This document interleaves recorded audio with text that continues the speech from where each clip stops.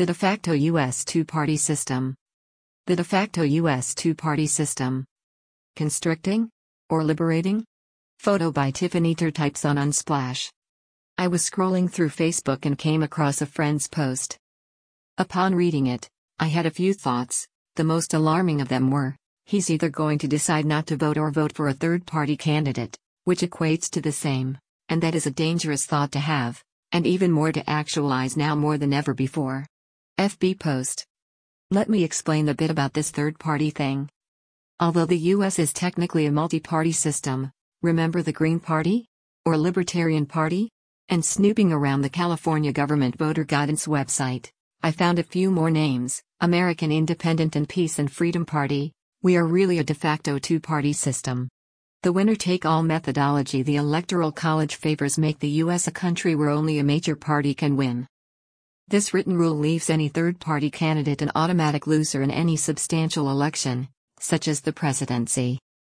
Unfortunately, it also leaves any voters who wish to see someone completely different, like my Facebook friend, leading local, state, or nationally dissatisfied. What a third-party candidate can do, whether intentional or accidental, is become a spoiler candidate.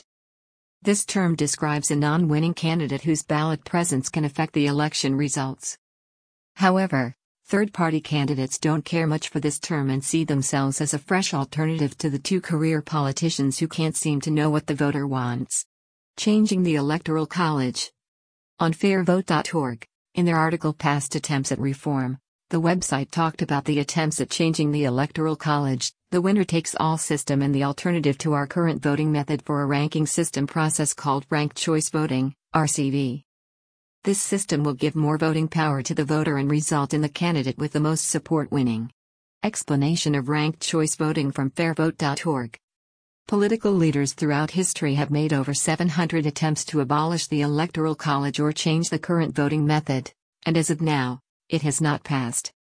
Since the Electoral College is part of the Constitution, changing it would require a two-thirds majority vote in both the House of Representatives and the Senate, or a constitutional convention called for two-thirds of the state legislatures.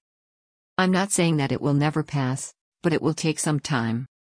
For now, we have what we have, the Electoral College and winner-take-all system.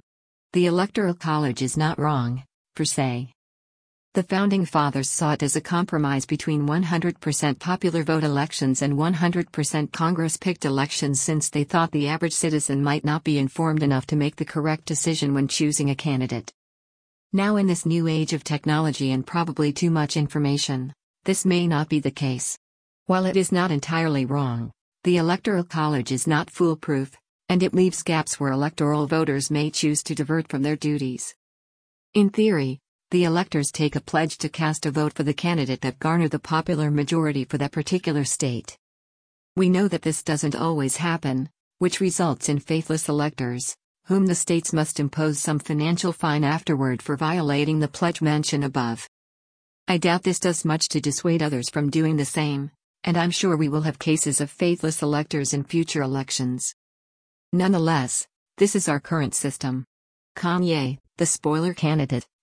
Recently, the news flooded with a surprise third-party contender for the 2020 presidential election, celebrity Kanye West. In an interview featured in Billboard magazine, he admitted that the Republican Party helped him gain the necessary signatures to have his name in the ballot for one of the swing states, Wisconsin. While he didn't admit that he is running to spoil the Democratic contender's chances, my spidey senses are telling me he is. As a rapper/celebrity with his feet in the urban market and recently gospel market, he attracts Black Americans and Latinos to his base. The majority of these two ethnic groups are Democrat voters, and if they share the sentiment that neither of the two main party candidates is worth their vote, they may vote for Kanye.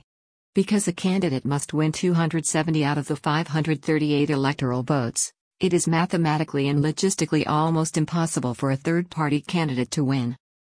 Therefore, voting for Kanye is effectively taking the vote away from the main party candidate who would have gained that vote, had Kanye not run. Hope for the future.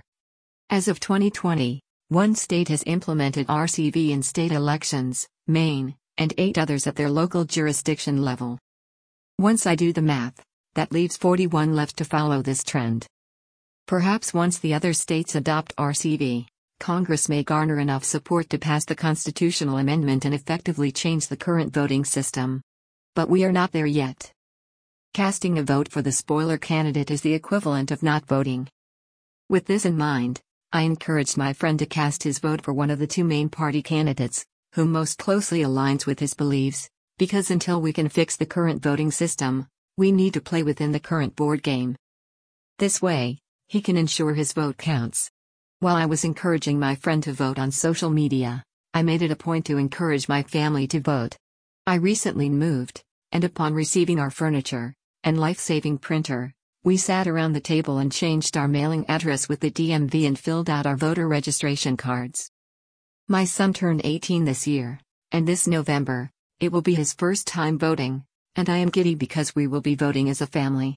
I don't take this moment lightly because voting has always been important but now is crucial.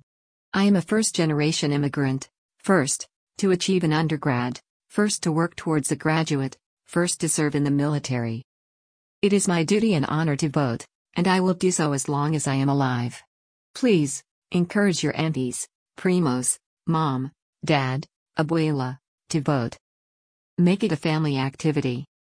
We all need to vote.